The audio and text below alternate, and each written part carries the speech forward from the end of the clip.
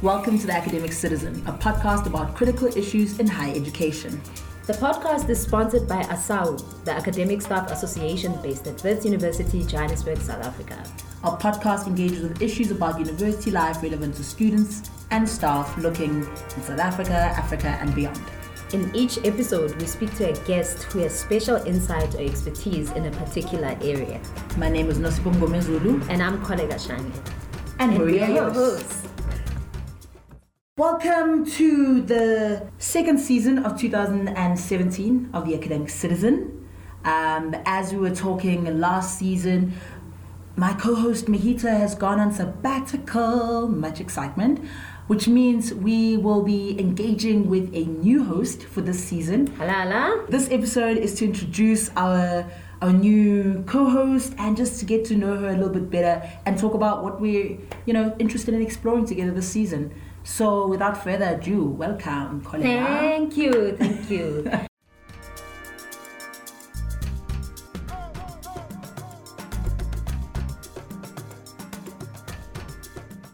My name is Kollega Shange and I am a black woman in the world.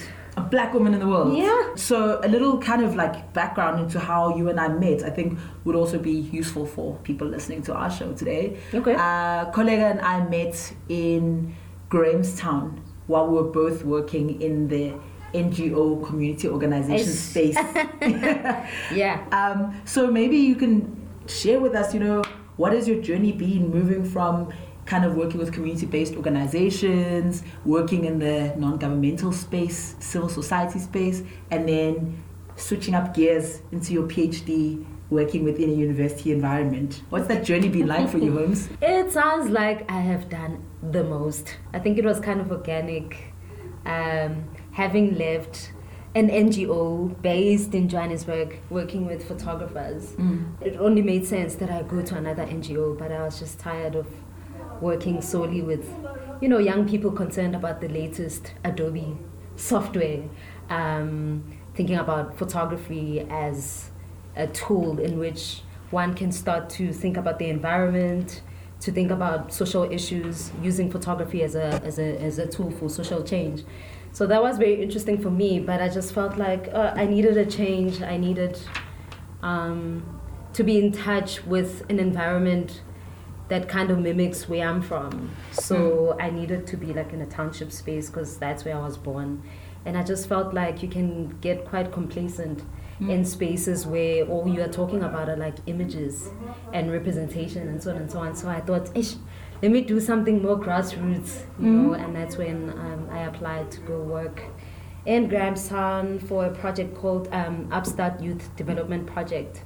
So working with young people based in the big township of Joza. I hate saying just Joza because there's so many sections in there. Areas, there are different areas. So people just think the only township in Grahamstown is Joza, but there's Tlalani, there's all sorts of things, Abofingwa and that. So when I got that job, I was very excited, but I think I didn't quite understand the weight of what I'd be taking on. So I went there as a program manager and kind of like still like community media stuff. So we're going to be teaching kids how to use cameras, how to write, to tell their own stories basically. So it wasn't like, the shift in my mind, it wasn't like that big. It's like, I come from an NGO in Joburg, now I'm going into, an NGO in Grahamstown. It's pretty much like the same thing. And I remember like they were asking me as they were interviewing me, it's from NGO to NGO, so I'm pretty familiar with the community development sector.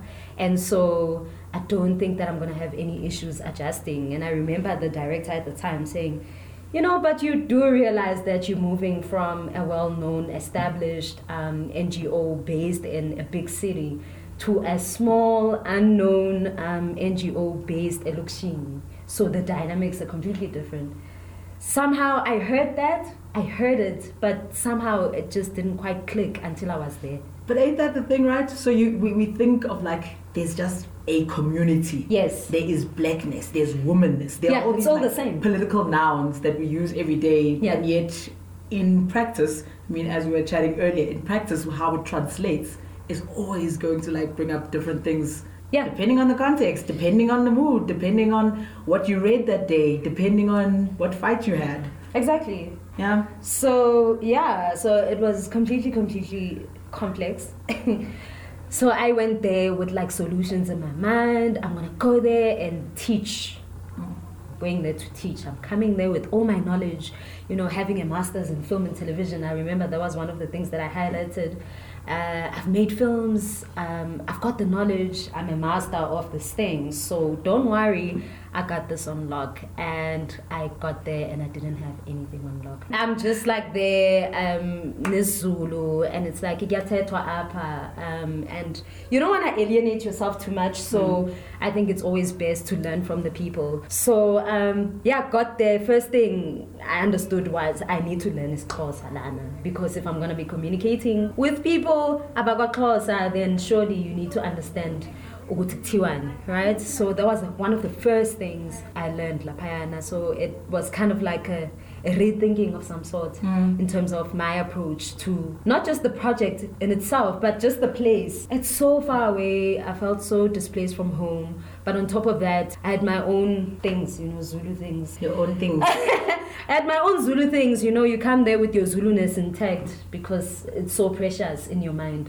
And then you get there and it's not so precious, and no, you must adjust to the environment. But it's partly the journey of adulting and growing up, that like there's a big bad world out there, but it's also one of the big experiences of going into higher education. It's just like, for many of us, it's not our world at home. It's like a completely new space. And so you come with, like, as you're saying, these precious boxes that you're like, okay, these are the studios I will not be touched on. These are things I'm going to walk through the university and it will not be, affected.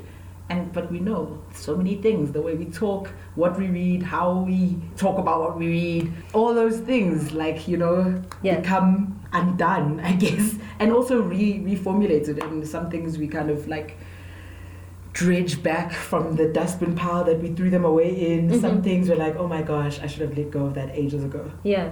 I mean, I think when I went there, even though, I had my own preconceived notions around like what it would mean to be in Grahamstown, but at the same time I was open. So when I got there, I wasn't like thinking, I learned very quickly that I don't know everything, and that actually the community is gonna tell me what it needs. Do you know what I mean? So initially, I think for about a week or so, I came in with that attitude that I'm the expert in everything. But as you start to engage with these kids, you realize actually they're not kids. They're young people with great minds, and actually you let them direct you because they're the ones who live in the space. They're the ones who know, also like just the everyday things. This is what we need. This is where we go to school. These are our experiences, that kind of thing. So I can't come from Johannesburg or from KZN and start dictating. Okay, this is the program. It's either you fit or you don't. It was that kind of a thing. So I had to do a lot of unlearning, which was very difficult because you are the master. You have a master's. So you know everything, and I think that was my approach in the other NGO. That was the approach in the other NGO, that I knew everything. It was like, okay, Belinda Kolega, a critical writing trainer, I know all the things. I can deconstruct an image and tell you all the ways in which it's problematic. And then you get to a real life situation where you're not dealing with an image, but an actual person that has their own ideas and everything. And you're just like, actually, I'm not the master here. I don't know everything. So teach me. So that was the approach. But I also realized that there was like a close-knit community of like people that actually cared. That's one thing that I miss. So, the things that you're saying resonate so much with what we're trying to do in this podcast about like pedagogy, about representation, about language. Like, these are the big questions, and you just like, boom, in your intro experience in Grahamstown are like just being hit with all these things. So how is that how has that influenced how you engage now as somebody who sessionals here? Well, who sessionals at WITS? How is that experience of working from an NGO space, CBO space, to higher education institution? Again, I guess, returning. I think the first couple of weeks, kind of preparing for the course that I was going to be teaching on Black feminism, I was very cognizant of the fact that I come from this community development sector now, and it not being enough for me to just theorize. Theory was just, it just became like, it's just not enough for me. So when I was putting together the curriculum, I thought about all the ways in which this theory had to make sense in real life. I had to bring it to life. And because you're talking about Black feminism as a movement, you need to kind of contextualize it historically and then talk about America and bell hooks and all these people. Because a lot of the students actually in the School of Arts, were hearing about, which is what was very surprising to me, hearing about feminism for the first time. So that was kind of weird. So never mind Black feminism. People are just like, feminism, what's that? Isn't it a thing where you hate men, you do this and that? It's so intense, right? And I used to get very tired by hearing all the academics and my lecturers and supervisors saying, you young people have no sense of history and context. And I was like, I'm a student of politics, I'm a student of history, I know these things. But we take for granted that we're all experiencing this like knowledge and these ideas in like a linear progression. You'll first be introduced to this concept and then this one and then this one. But it doesn't happen like that. Our education doesn't happen like that. And it's such a disservice when we walk into the classroom and we're just like, you should have known about the Enlightenment. You should have known about Martin Luther and these experiences before you came into my class so that I can now pick up from where you know someone left off. But like often enough in universities in this country and around the world, we don't know who are the people who left off. We don't know what experiences people bring into the classroom. And if we take for granted, we would say, oh, you should have known feminism by now. I'm just going to take you to the next level of Black feminism. Exactly. Like, how do you know though? Exactly. So I think my experience actually within the and I think there's a difference between my experiences in Johannesburg and my experiences in the Eastern Cape. Oh yeah? Because like I said, here I was dealing with like different problems. So it was like, it was still like, okay, you're dealing with young people. Tolugutu Muntu doesn't come for a session at Market Photo Workshop because they don't have taxi money. So you're still dealing with that, but that is not the core of the program. So all you're dealing with is just teaching them photography, and that's where it ends. But with this particular program in Grahamstown, it was slightly different because I was now responsible, because then soon I became a director of the program, and I realized that actually it's not sufficient to just instill these skills when a young person can't even think because they are hungry.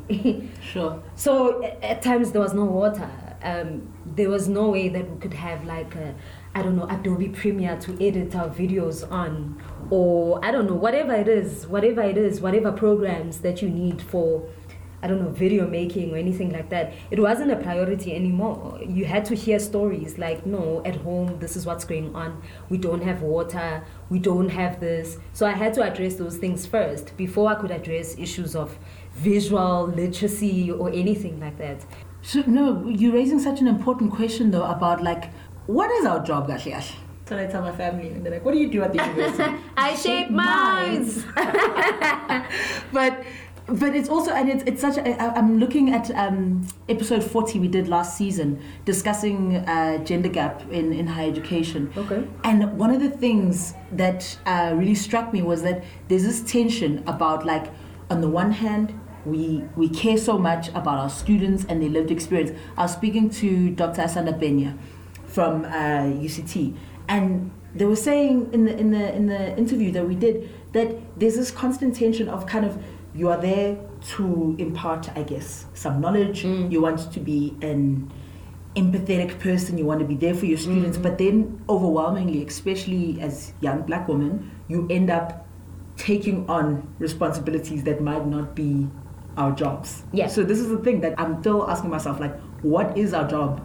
Is our job to simply turn up in a lecture hall, discuss bell hooks, discuss Black feminism? Or what happens when a student wants to talk about, there's no taxi fare, there's not enough, time at home to be working on assignments because life and work and all these other things. I think it's something that we should actually think about for this season, and like, how do we contextualize what our jobs are as we speak of decolonization, as we talk about opening access up, as we also have to talk about the kind of invisible labor that certain bodies have to do this process. Which bodies are in charge of listening to students' problems? Yo, invisible labor.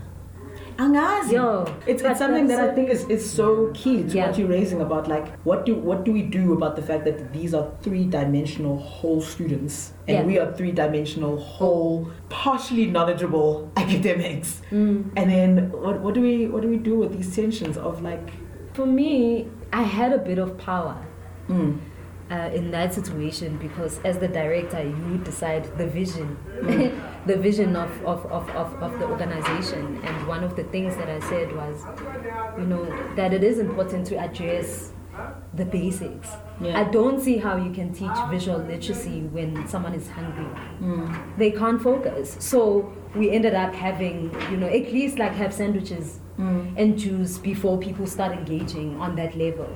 And it was an after-school program, so you can imagine someone who's been at school from like 8 in the morning till like, 2 o'clock, and then 3 o'clock they have to be part of this program, and you don't know when last they ate.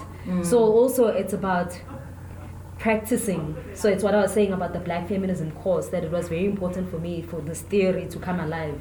And so I didn't push for students to write essays that are 4,000 words long and really are theorizing for theory's sake, but we required people to think outside of traditional modes of creating knowledge. So if you can put together a podcast where you are interviewing, we had students interviewing your everyday women.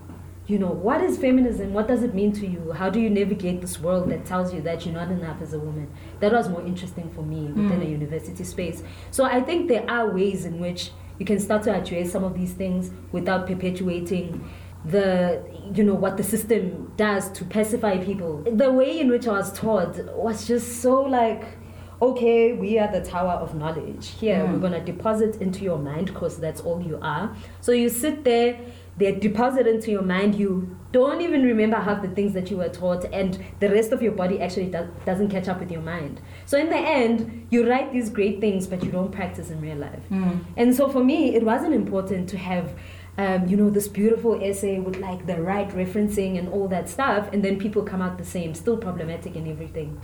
You know what I'm saying? So it was very important. I was like, firstly, I'm not your lecturer, I'm a facilitator. That's all I'm here for, to facilitate dialogue. I don't have all the knowledge because I'm also still living in this world where, Nami, I've just learned that maybe I'm a feminist, maybe I'm not. I'm still trying to figure it out. Maybe I'm a womanist. I don't know at the moment, but I'm in the process of becoming. Exactly. I'm in the process of becoming. So also for students to see you going through this process of unlearning and then making mistakes and all that stuff. So part of it... Oh my gosh, it's so hard. It's so hard to be vulnerable within higher education. Because also we've trumped it up, right? Yeah. We've you've got all these degrees, you know the things. How come you are not knowledgeable about this particular strand of feminist theory?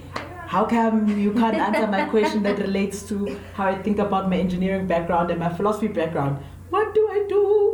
And I think that's also something I'd like for us to explore this season. Yeah. It's just like being vulnerable in a space where vulnerability can have like some serious material consequences. It's costly. You can be seen as not serious. You can be looked over for promotion because you're sensitive, because you've got too close a relationship with your students or whatever it is. And yeah, it's something that I'm still kind of trying to figure out. What is it to be vulnerable and like fully present within, I think what helps also is being a product of these institutions. So I've been at Wits since 2005, and I've had to sit and have people deposit things in my mind, sometimes leaving trash in my mind.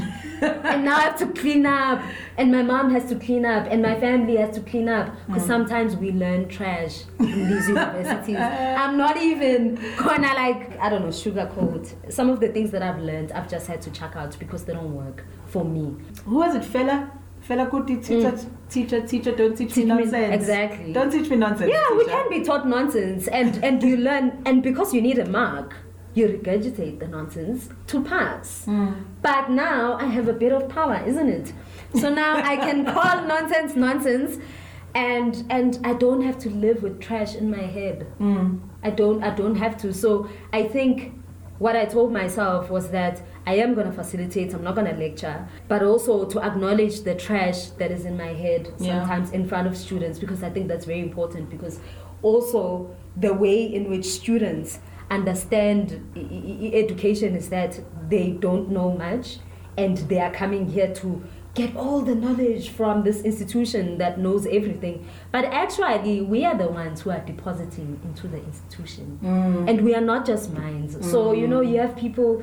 So I had students, dealing with all sorts of issues, mental health issues, all sorts of things. And you have to be sensitive. You have to be absolutely sensitive. So when we talk about like self-care as a political act, right? What are we talking about? Do I push that student and say, okay, no, I understand, you're going through a depression right now and you can't really focus, but I need this essay like right now. So how do you balance? It's so hard. It's hard. And I love what you're saying with that it's not just minds. Students don't come as like these disembodied, decontextualized blank slates, which are just going to be poured in with like all the relevant information for passing the exam. Because as you said, these students, we who came through these institutions as students, come with an entire history and an entire context, an entire set of lived experiences, which if they aren't acknowledged, and it doesn't have to be, because also one of the kind of critiques of why are we decolonizing institutions, etc. It's like,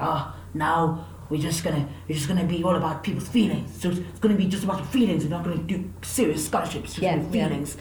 Which is obviously a ludicrous kind of claim to make. But it's also one of the strange kind of things we all need to unlearn about the fact that these universities are going to reflect what we value as the people who teach within them, who administer, who study, all of us. This is the institution we build. And so if we kind of sit back and we treat students as if they're these blank slates, the normative mold of what the ideal student is will not change. It will still remain that same body from that same background. I don't know. I mean, I always said there's a friend of mine, she's a poet, Uvuyela Maluleke, and I always used to say on Facebook, like, I didn't understand why her work wasn't being taught in the School of Arts, for instance. And I said, the day I lectured Wits, I'm gonna teach her work. And she thought I was joking. And I mean, she deals with issues of queerness, black womanhood in the world. And I find her work very interesting. She's got this phrase, no one wants a black woman with a mouth. When I got the job, I was like, Vuyela Maluleke. That was the first thing I thought about. I was like, no, if we don't actually take the stuff seriously as people who are products of institutions like this that never learned about people like Vuyela Maluleke, then what are you doing? What are you doing? So it's one thing to be a product of this thing, but it's also another thing to be a producer now of knowledge within the space. So as someone who is responsible for creating knowledge in the space, what kind of knowledge are you creating? What kind of environment are you creating? Are you creating an environment that is conducive for true learning? Where people actually can take the stuff and apply it in their own lives.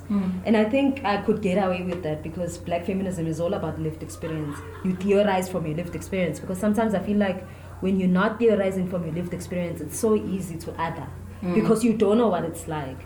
So I don't know, I think it's very important to have women like us in the academy, women that are unafraid to be vulnerable or to speak, even though it is costly, because it is very scary and sometimes it's very exhausting. To be the fighter, the warrior. I don't want to be in Bogoto all day. You don't want to be in Bogoto? Nah, fam. And I know, those who are, I don't know, people who love language and whatnot are going to start talking about, it's metaphoric and whatnot. But also, metaphorically, I don't want to be in Bogoto. You don't want to be a Rock Holmes? I don't, because and I feel and all sorts of things. And so, for me, theory becomes alive. It makes sense. And I feel like also to call it theory is just not sufficient, because these are my lived experiences. So, when I read all the women that have written about being a black woman in the world, I can identify, yes, when I was where this is what happened. You know what I'm saying? So I embody the knowledge. So what I was telling my students is that, knowledge is not just book knowledge. it's the stuff that's in your body. You know, in the arts, they always say that the body always remembers. You know, it always remembers. You know when you walk into a space where you're unwanted. You know, you feel something like your body clams up and you feel that, here, this is not my space. So I feel like it's also important to think about alternative ways of creating knowledge. That's why I love being in the arts, because through the camera, you know, through the stage, through music, through visual art, you can begin to constitute knowledge, you know. And it's not just about, and also the way we constitute knowledge at Wits, for instance, it's very particular. So it's like, according to, then you name the scholar, the year, page number, what, quotations in, because this person has been certified.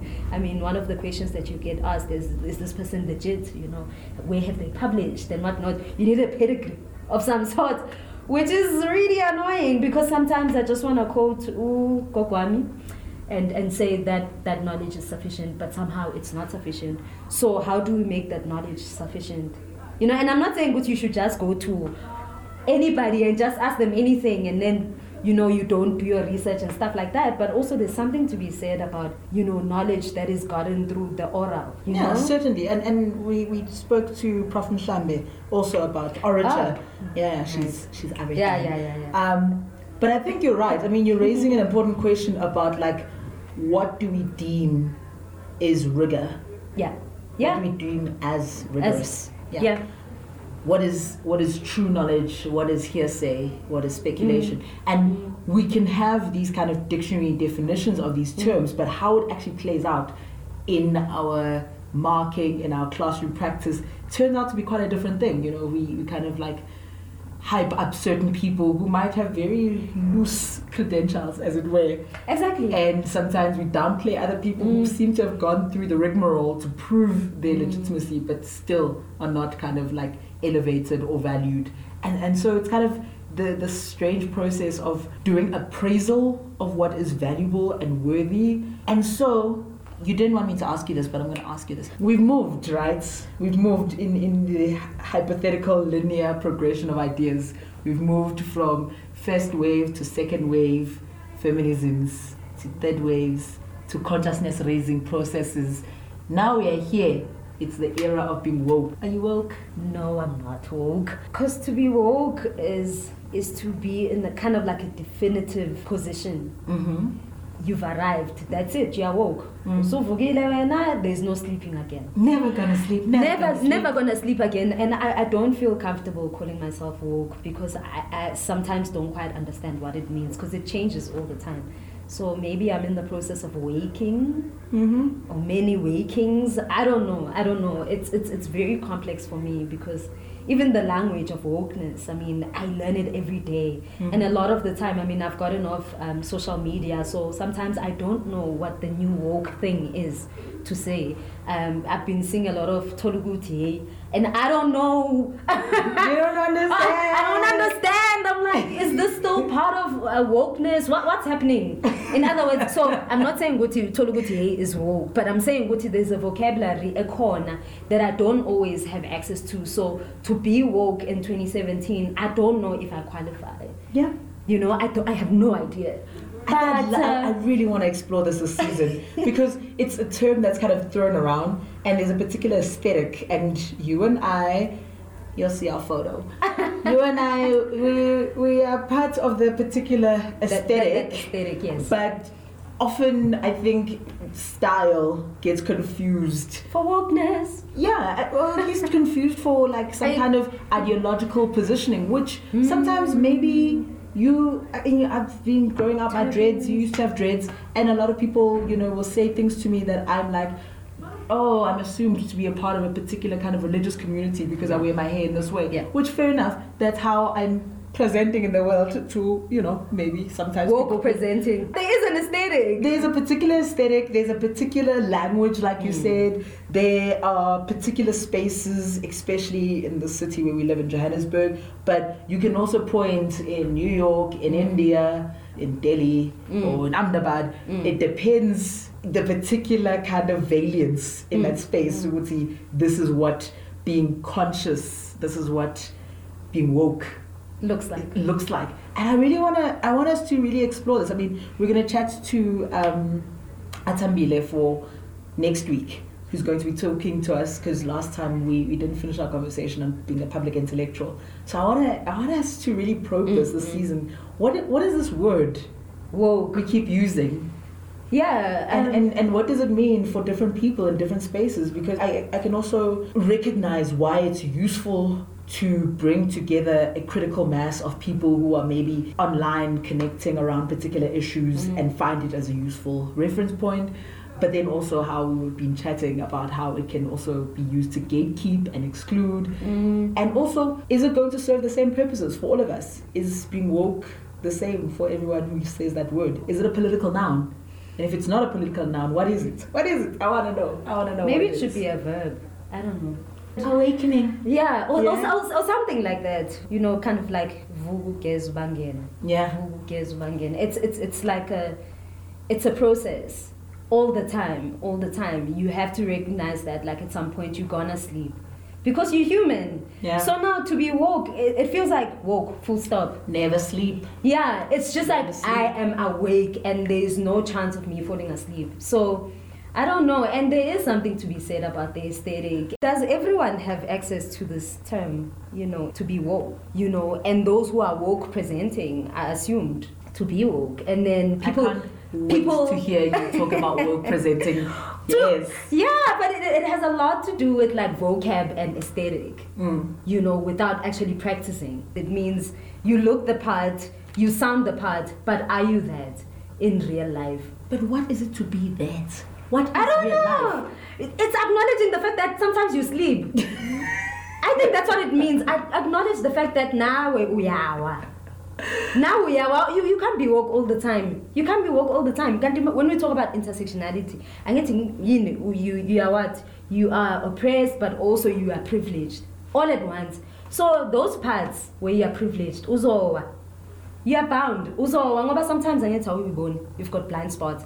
So acknowledge ukuthi yes, I am woke in some areas, but also I fall. So I find ukuthi with this wokeness thing, there's also like a self-righteousness. Uguti, there is no chance of you falling again, and you know everything there is to know. To a point where sometimes, you know, we question our own parents, mama akekho woke and akekho woke enough. And yet, when I look at some of the things that my mother has done, they are some of the wokest things I've ever come across. I mean, my great-grandmother used to sell ujwala, you know, to put everyone through school. And ujwala bezulu. And so, you know, it's like, oh, you know, our grandparents, you know, they're so colonized, like we know better. And for me, I'm just like, but also can we learn from them, because they had some kind of wokeness as well to give birth to kids like us that can then say, hey, the system Lena is not working for us. It's not just coming out of nowhere. We didn't get the fieriness. We didn't get from Wits. Wits didn't make me fiery. My mom made me fiery. So, so can we not also discount all the things that have been done by the black women, even when they don't put an X, women? Because my mom doesn't know that. She doesn't know low X, Ilona, but she's done really cool things that would qualify as women with an X. You understand? So she doesn't have access to the vocabulary, but she practices every day. So no, I don't believe in being woke presenting, because umama agana rubiu, agana turban, and she doesn't navigate these spaces as I say, attend a talk and talk about reimagining and decolonizing. Mang figure kaya, I don't know what to call decolonizing, but I know what my mom is decolonizing every day. These are things that we'll experience not only like in our coming of age stories within higher education, but in the workplace, and just, you know, our self-discovery of like, who are we now? And it changes all the time. We're gonna laugh at ourselves 20 years from now. Also, it's like, this is who we were. So but it's not all bad. No, it's definitely not all bad. It's evolution. And sometimes devolving, and sometimes evolving, and sometimes just staying in one particular vulnerable space for a minute to just figure out where you're going next. Exactly. I mean, you would think that because I taught a course on black feminism, like I would know it all. You know? Because that's what I thought. Like, when I'd hear of lecturers teaching the course, I just thought like they know everything until I taught. And then I realized that actually, you know, it's life. It changes all the time. And so theory, we can't rely on a theory from, I don't know, 30 years ago. Sometimes it is relevant, but sometimes you find some of the things are just not relevant anymore. So we gotta move with the times. You know what I mean? So for me, I'm realizing I'm actually in this. I'm still trying to figure out like what's what. So yes, I do identify as a feminist. Yes, I'm anti-patriarchy. Yes, I'm anti-oppression. But also at times, I still don't know how to make sense of the stuff that I know within my own community. As Olundi say, for instance, when I'm faced with patriarchs within the family. Okay, in the space, how do I make sense of it? How do I make feminism like a reality within that particular context? And I don't know if it's my job to make it a reality. And I don't know. I mean, my family I see like now and then. So now do I want to like change my 60-something-year-old uncle and make him a feminist? Malume is very set in his ways. And do I want to exhaust myself when I only see him like 3 times a year? I don't know. So I pick when to fight, because I'm exhausted, because I fight adverts, I fight everywhere I go, just simply because I'm a black woman. So now I have to be like, protect my peace. The new rallying cry is protecting my time. Oh, reclaiming my time. Oh, okay. She's a congresswoman, a stateswoman, and she's brilliant and is very life-giving. There's even a song, Engage. Yeah. So, Kollega, it is amazing to have you for the season of The Academic Citizen. Yeah. Our season is going to be 10 engaging episodes where we are going to do the whole gamut, because we are young academics. We are trying to figure out how to do this game, and also we are not only known by our professions. And so we're gonna talk higher education. We're gonna talk life, and we're going to invite you to come with us as fellow academic citizens, and let's see how we make the pots to do the things that can be done. Yeah, no, thank you for having me. And look forward to the next one. The Academic Citizen is a podcast sponsored by ASAU, the Academic Staff Association of Wits University. ASAU is the union representing the interests of academic staff at Wits. For more information, visit www.asau.org.za. The Academic Citizen aims to be a platform for a diversity of views and opinions. We welcome your feedback, comments, and suggestions for future guests and shows. Email us at theacademiccitizen@gmail.com or leave a comment at www.theacademiccitizen.org. Research, scheduling, editing, and production was done by me, Simbarashe Wandem. Jager Melkel created our jingles.